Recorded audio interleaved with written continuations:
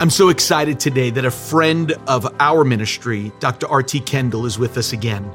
We've been blessed each month to hear from Dr. R.T. Kendall, who served at Westminster Chapel in London, England for the last 25 years. Today, I want you to especially begin to open up your heart as Dr. R.T. begins to share on sensitivity of the Spirit.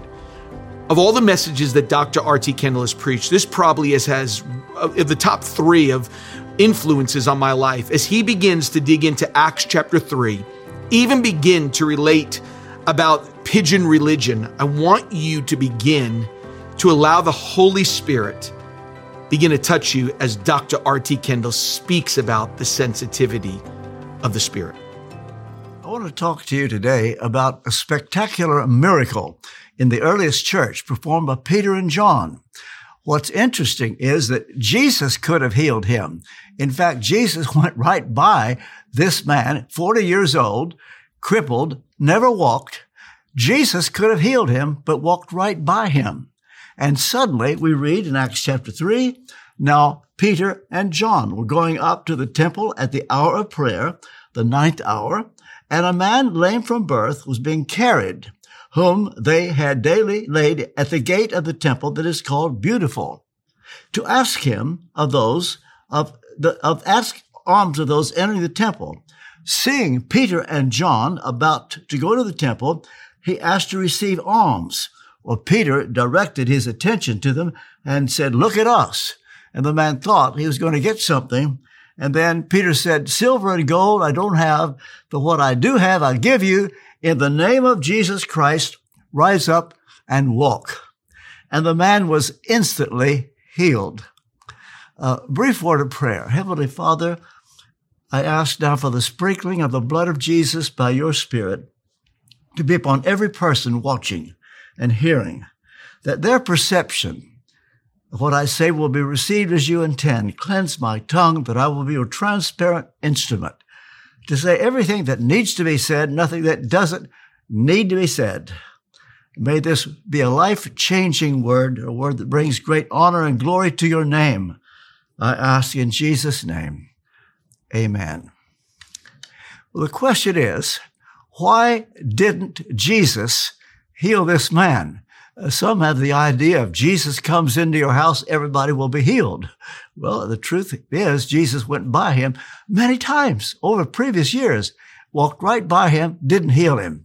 And then one day, Peter and John heal him. What's going on? What I want to talk to you about today, aspects of the Holy Spirit. I want to talk about the sovereignty of the Spirit. You see, the sovereignty of the Spirit mirrors the sovereignty of God. God said to Moses, repeated in Romans 9:15, "I will have mercy on whom I will have mercy. I will be gracious to whom I will be gracious." Well, so with the Holy Spirit. In fact, the Holy Spirit is referred to in John chapter 3, verse 8, where having said to Nicodemus, "You must be born again," said the Spirit blows where it will. It's like the wind. You can't tell where it's coming from, where it's going. Because every person born of the Spirit is a sovereign act of God. We must never forget that. Well, now, sovereignty of the Spirit. The point being, why didn't Jesus heal this man? Here's what we know. Jesus was not his own man. That may surprise you, but he said so himself. John 5:19, "The Son can do nothing of himself but what he sees the Father do." And so Jesus does what the Father says. And I sometimes think that as he walks by this crippled man, he looks to the Father and says, "Are we going to heal him?" But the Father said, maybe I fantasize that he might have said to Jesus, "I'm saving him for Peter and John." I can't prove that, but what I know is Jesus didn't heal him. And then one day, Peter and John, they're on their way to a prayer meeting, and suddenly they stop. And they know that God wants to heal this man, because in the sovereign purpose of God, this man's time had come, and God waited on Peter and John to do that. Well, the sovereignty of the Spirit. What that means is that the Holy Spirit is like Jesus in this way. Jesus could do nothing except what the Father told him to do. Likewise, the Holy Spirit. There's a verse in John 16. When the Holy Spirit comes, he will not speak on his own. What that means is that the Holy Spirit doesn't have one will, the Father has another will, and they argue back with each other. No, they're together. Jesus did what the Father wanted him to do. The Holy Spirit did what the Father wanted him to do. And now the man's healing. The time has come. Maybe you're waiting for healing. You need to know you cannot twist God's arm. All we can do when it comes to any request, it's like the leper. The leper, he knew his place. He knew that he was not going to be welcome wherever he goes. But he knew if he came to Jesus, Jesus would accept him, except for one thing. The leper doesn't come and snap his finger and say, Jesus, you've got to do something. Oh, no, don't ever do that. God doesn't have to do anything. But here's what the leper said, Lord, if you will, you can make me clean. And Jesus said, I will. And I would suggest that to anyone. Don't ever think that you can demand things. Don't go there ever. But you say, Lord, if you will. All right. The sovereignty of the Spirit. The man's time had come. And I pray that your time will come. And I pray the time will come when God will pour out his Spirit in great measure. And we see healings and miracles. I'm looking forward to that. And it can come anytime. But the question is, how did Peter and John know to do this? You see, they were on their way to a prayer meeting. They had a prayer meeting in the early church at 3:00 in the afternoon. Peter and John on their way to the prayer meeting, and suddenly they stop. How did they know that the time for this man's healing had come? I want now to introduce what I think is very, very important subject, the sensitivity of the Spirit. Now, I've written a book called Sensitivity of the Spirit. Some people refer to that book as being sensitivity to the Spirit. That's not the title. It may come to that, and that's important. But here's the thing. We need to know something about the third person of the Trinity. He's a very, very sensitive person. That means he gets his feelings hurt. That means that it's easy to offend him. And you may say, well, he ought not be like that. But that's the way he is. And he's not going to adjust to us. We must adjust to him. In fact, in Ephesians chapter 4, verse 30, Paul said, grieve not the Holy Spirit of God, with whom you are sealed for the day of redemption. The word grieve comes from a Greek word that means get your feelings hurt. That lets us know that the third person of the Godhead, this may surprise you, but this is the way he is. You know, when I first came in touch with this teaching, which was pretty much new to me, if I'm telling you the truth, I had not discovered it. And then when I saw it, I thought, I don't know where we could have missed it. But here's what we know. The third person of the Godhead is hypersensitive. And I wanted to call the book The Hypersensitivity of the Spirit. My publisher talked me out of it, said, nobody will know what you mean by that. But the truth is, it is easy to grieve the Spirit. Now, what that means, he gets his feelings hurt. Now, we don't lose our salvation. In fact, Paul could not be clearer. Grieve not the Holy Spirit of God, with whom you are sealed for the day of redemption. Nothing can be clearer than that. But what it does mean is that when we grieve the Spirit, the sense of his presence just goes away. There's an interesting verse in John chapter 1, where John the Baptist said, the reason I knew that this Jesus was the Messiah, I was told that when you see the dove come down and remain, when the Holy Spirit comes down like a dove and remain, you know that's the one. And then the verse after that says the Holy Spirit will come down and remain. Many of us are aware that the Holy Spirit is depicted in the New Testament as a dove. By the way, that's not the only way. He's depicted as fire, wind, other ways. But why the dove? Well, the dove is a very sensitive, shy bird. And this is the way he's depicted. And what John says, the dove would come down and remain. One day I saw that word remain in a way I'd never seen it before. You see, here's what, sadly, I've discovered about myself, that the Holy Spirit will come down, but it doesn't remain. There have been times, I'm sure many of you watching, you know exactly what I'm talking about. When the Holy Spirit comes down, there's such peace, there's such joy, and you think, Lord, oh, this is wonderful. Please stay. Don't leave. Don't go. But life goes on, and before the day's over, you think, what happened? He was so real. Maybe it happened when you were going down the interstate and car in front of you going so slow, and you roll down your window and you shout, what's the matter with you? Or you're in a supermarket and you're in a hurry and you're at the cash register to pay and you want to get out, but there's a little old lady in front of you. She's in no hurry and she's counting her change, and you think, oh, you wanted her to hear you. She did, but so did the Holy Spirit. And it's just like the dove flew away. But you know, that never happened with Jesus. The Holy Spirit came down and remained.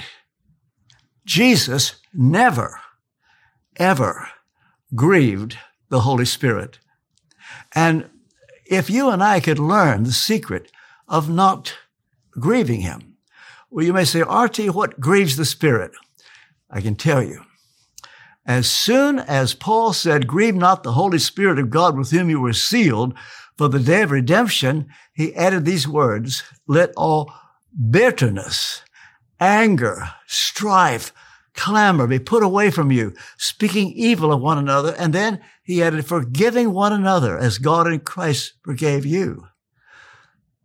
The chief way, it's not the only way, but the chief way we grieve the Holy Spirit is when we are bitter, when we're angry.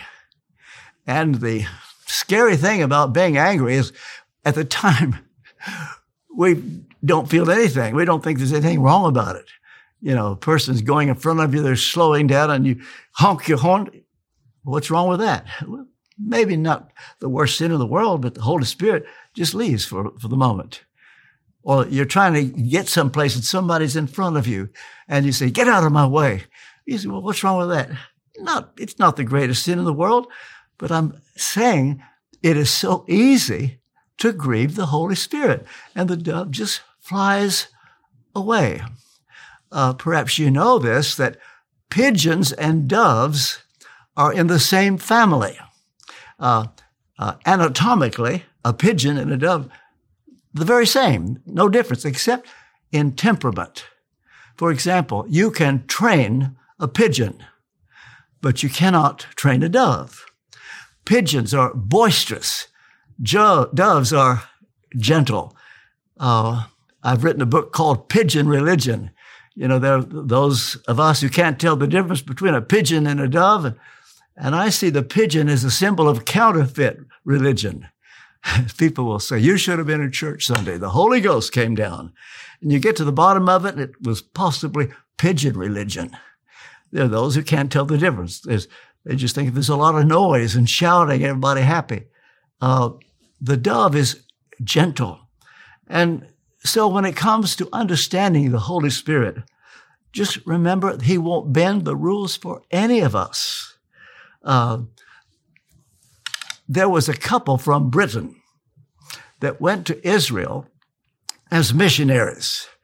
And they noticed that they'd been given a home to live in near Jerusalem, and a dove had come to live in the eave of the roof of their house. They were so excited. It was kind of like a seal of God on their being in Israel. But they noticed that every time they would slam a door, the dove would fly away. Every time they would get into an argument with each other and start shouting, the dove would fly away. And one day, Sandy said to Bernice, "Have you noticed the dove?" "Oh," she said, "it's like a seal of God in our being in Israel. But every time we slam a door, we start shouting at each other, the dove just flies away." And she said, "Yes, and I'm so afraid that the dove will fly away and never come back." He looked at her, and these words he told all over England years ago. He said to her, "Either the dove adjusts to us, or we adjust to the dove." Would you believe it changed their lives? Just to keep a dove, an animal, in the eave of the roof of their house. They were never the same again.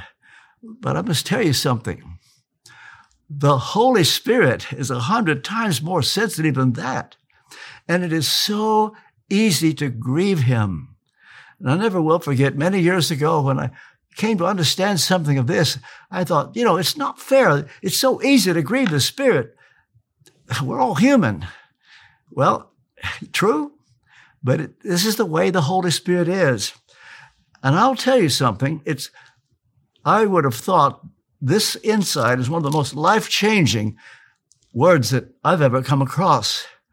And when you begin to practice and realize how easy it is to grieve the Spirit, some years ago, just as I was going into the pulpit of a church in Florence, Alabama, pastor said to me, just as we were walking in, he said, "By the way, what's a veteran like you got to say to a young whippersnapper like me?"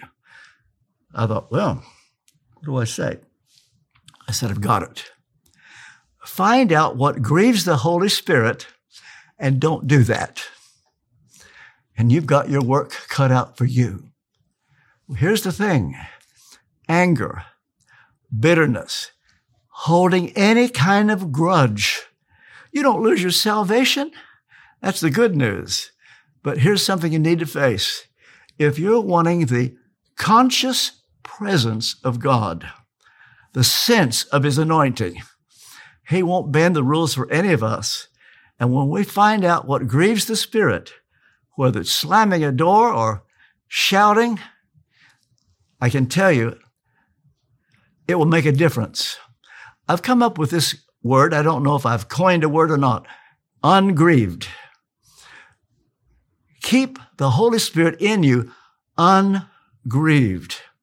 That's like when Jesus came down, or the Spirit on Jesus, the dove just remained. Jesus never grieved the Spirit. And if we could learn to realize that the Holy Spirit, when he comes down, it's the most wonderful thing. It's a treasured moment. And I know what it is to say, "Lord, this is so good. Just stay. And I would define spirituality as closing the time gap between sin and repentance. For example, how long does it take you to admit you sinned? How long does it take you to admit you were wrong? Some of us, we say, "I will never admit I was wrong." And there are those time gap years, 25 years. And then one day they wake up and say, "I've been thinking maybe I was wrong." All those years. Some narrow the time gap to months. And then they say, "Sorry, I shouldn't have said that." Some narrow the time gap to weeks. Some to a few days. That's better. But some narrow the time gap to a few hours. And some to a few minutes. And would you believe it? Some to a few seconds. If we could learn to narrow the time gap to a few seconds, we begin to know his ways. God said of ancient Israel, Hebrews chapter 3, "They have not known my ways." Well, God wants you to know his ways. And one of the ways of the Holy Spirit is it's easy to grieve him. I have friends who say, "What we need is for the fire to come down." I couldn't agree more.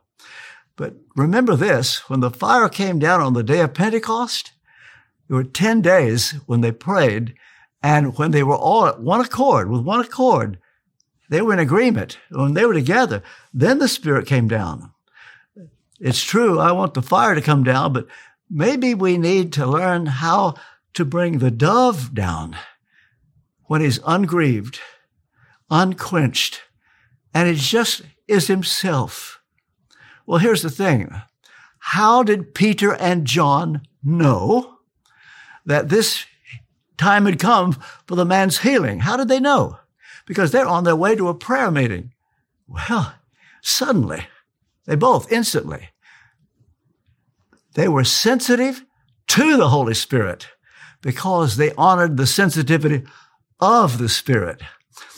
I reckon that if Peter and his wife had had a big fight that morning and they now were on their way to the prayer meeting, they would have made it to the prayer meeting. Or just at the moment when Peter says to the crippled man, "Look at us," and John stops. "Wait a minute, Peter. Why is it always you saying, 'Look at us'? Why can't I say it once in a while?" Do you know what? The dove would have just flown away. But they were together, and they were in union. There was no rivalry. And they said, "Look at us." And I think if the church could come to the place where all of us, there's no rival spirit. We're not trying to outdo one another or get attention. What a difference it would make. And because the Holy Spirit in Peter and John, ungrieved, God the Father could direct the Spirit, and instantly, because Peter and John enjoyed the ungrieved Spirit, no rival spirit, no argument, they never made it to that prayer meeting.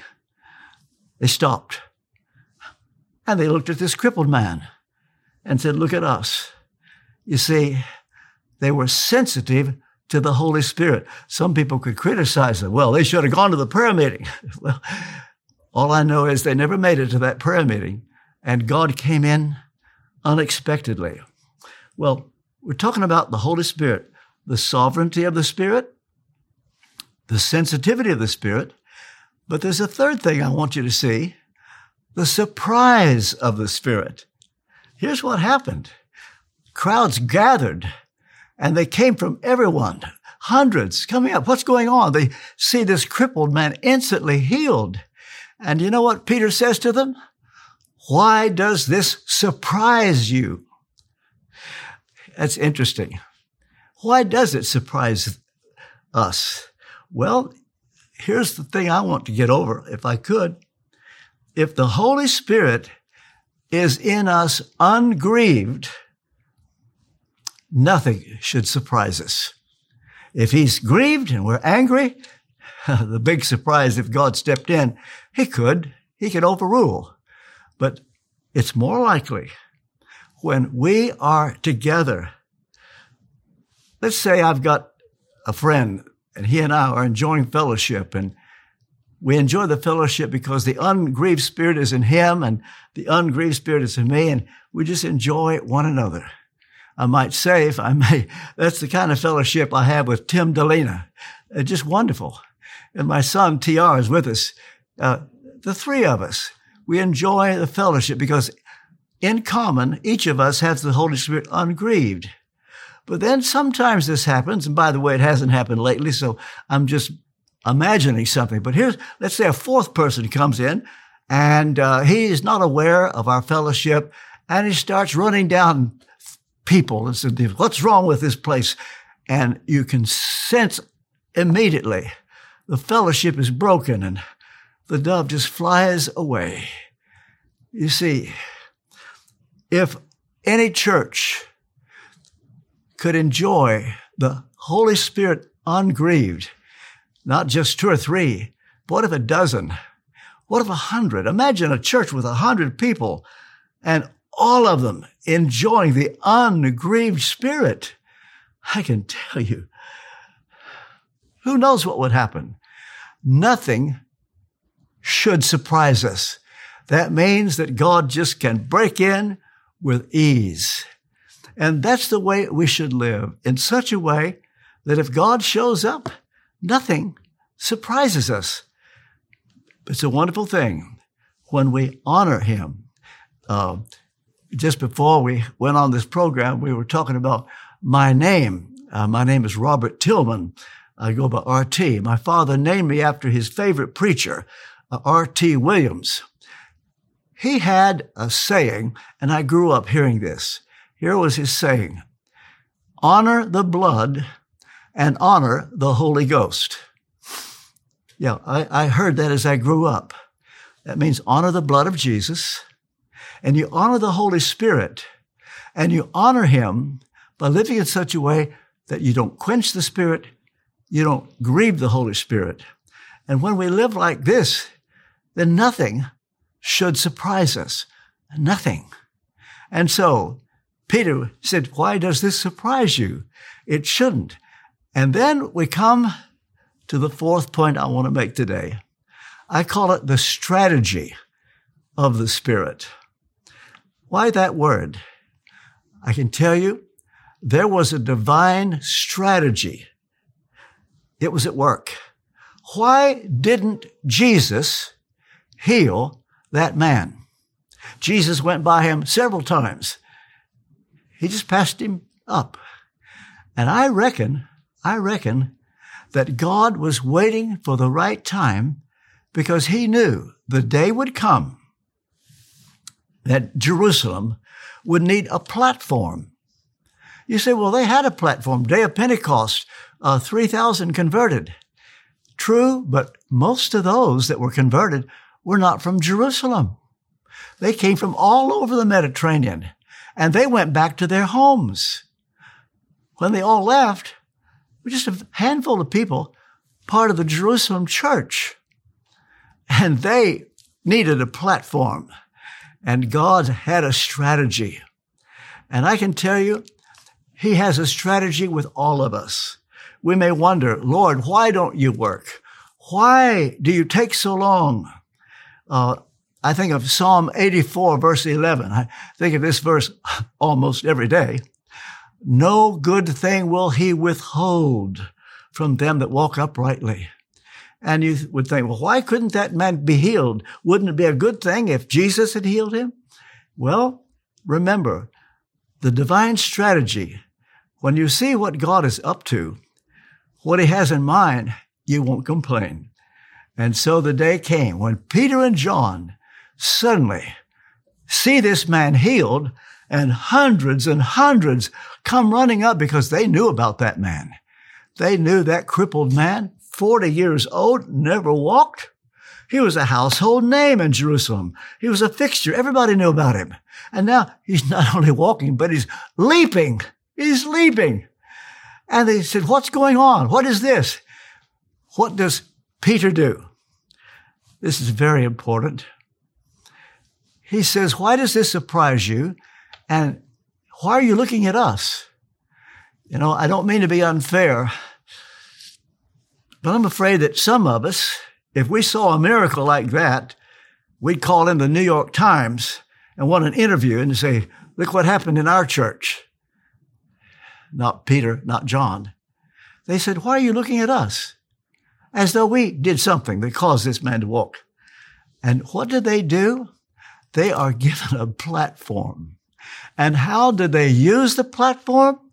They used the platform to preach the gospel. This is what Jerusalem needed. You may say, well, they needed some kind of affirmation. They needed encouragement. They needed everybody to see that they were not just ordinary people, but now they're going to be superstars. You know, that didn't cross their minds. Immediately, they just said, why look at us as though we have done something? And here's what they said. I can tell you that the God of Abraham raised up Jesus, Son of God, who died on the cross and shed his blood. And now he is alive and he is wanting your repentance. And what Peter and John did was to take advantage of the platform and not call attention to themselves or even so much to the miracle, but to the fact that Jesus came. He died. And I want you to know the most important thing I can say to you. the most important thing anybody can say to you? I would put it by way of a question. Let me ask you a question. Do you know for sure that if you were to die today, would you go to heaven? Do you know that? Has anybody ever asked you that? It's the most important question anybody can put to you. Now, it may annoy you a bit. When I was at Westminster Chapel, we were out on the streets and we would put this to passers-by, and it made a lot of them angry. But not everybody. Once in a while, somebody would stop, and then they would listen to us. And I would urge you not to be angry when I put this question to you. It's the kindest, most loving question anybody can put to you. Do you know for sure that if you were to die today, would you go to heaven? And then I would ask you a second question. If you were to stand before God, you will. And if He were to ask you, He might, why should I let you into my heaven? What would you say to Him? What would you say to Him? Suppose it's for real, and you're standing before God, and you're at the judgment. And after judgment, it's heaven or hell. And dear friend, eternity lasts a long time. What would you say to God? Let's suppose you'll be all by yourself, because you will. You won't have your best friend, your parent, a loved one to whisper the answer. And you're going to have to come up with the answer. And you give the wrong answer, you have to go someplace else where you don't want to go. So what would you say? Would you say, well, I've tried to do this. I've tried to be a good person. I would just have to say lovingly to you, that's not enough. What if you said, I've done my best? Well, I'm sorry, but even your best isn't good enough. Well, RT, that's not fair. If you've done your best, what more can you do? You see, doing our best will still come short of the glory of God. Romans 3:23, all have sinned and come short of the glory of God. And anything short of the glory of God is sin. You don't need to rob a bank to be a sinner. You don't need to kill somebody to be a sinner. Sin is in our thoughts, our words, our deeds. Jealousy is sin. Getting angry with another person, that's sin.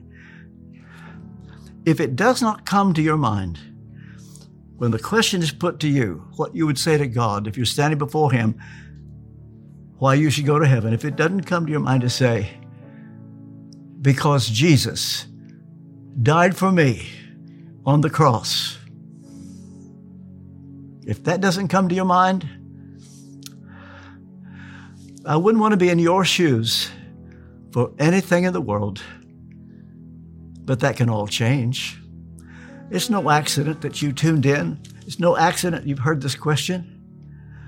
I would ask you now, if you did not say in your heart, because Jesus died, but you're trusting your good works, your baptism, confirmation, church membership, but you didn't say because of Jesus, because of His blood, you need to pray this prayer. Say this wherever you are. You can say it out loud. That's better. Say it in your heart. God will see you. Repeat these words. Lord Jesus, I need you. I want you. I know I'm a sinner. I'm sorry for my sins. Wash my sins away by your blood. I welcome your Holy Spirit into my heart.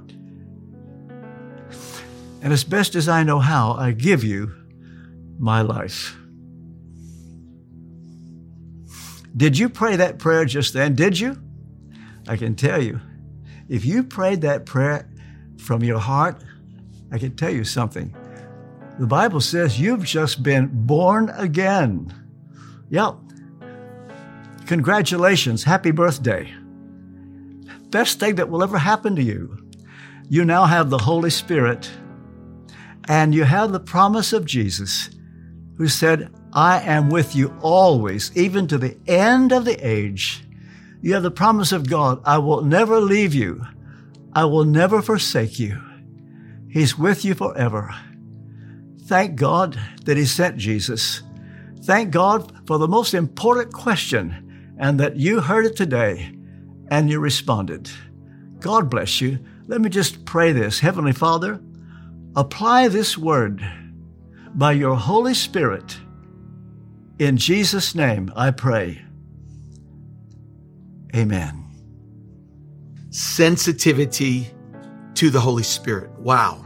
Thank you so much, RT. I have to tell you, of all the messages that RT has preached over the years that I've heard him, this has probably been the one that I've carried with me more than any other message. It has so affected me, especially that part when he talks about maturity. It's making the time frame between the grieving of the Spirit, that may be that act of the flesh, that sin, and repentance, and shortening that time gap. Those are things of this message that have so challenged me. I want to ask you to do me a favor.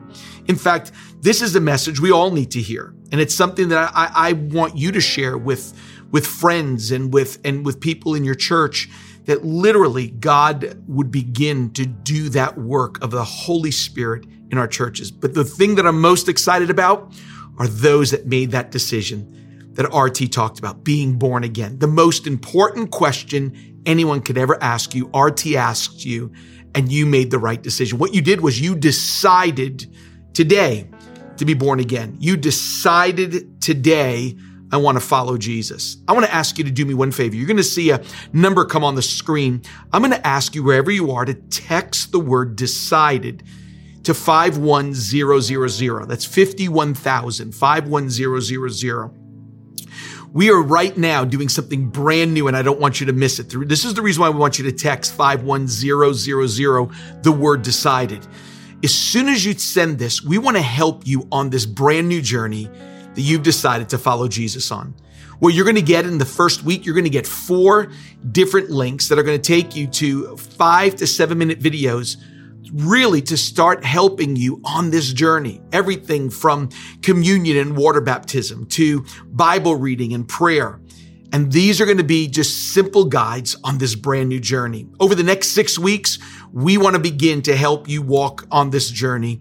You're going to have people contact you and begin to help you as you have made the greatest decision of your life. You decided to be born again. Please text the word decided to 51000. We celebrate with you. And as RT Kendall said, happy birthday, happy second birthday. God bless you. Thanks so much for listening. We hope you've enjoyed this message, and be sure to subscribe so you can receive new messages each week. Visit tsc.nyc for all the latest info on how you can stay connected. Also, don't forget that you can follow us on social media on all major platforms at Times Square Church. Thanks for tuning in today. Have a great week.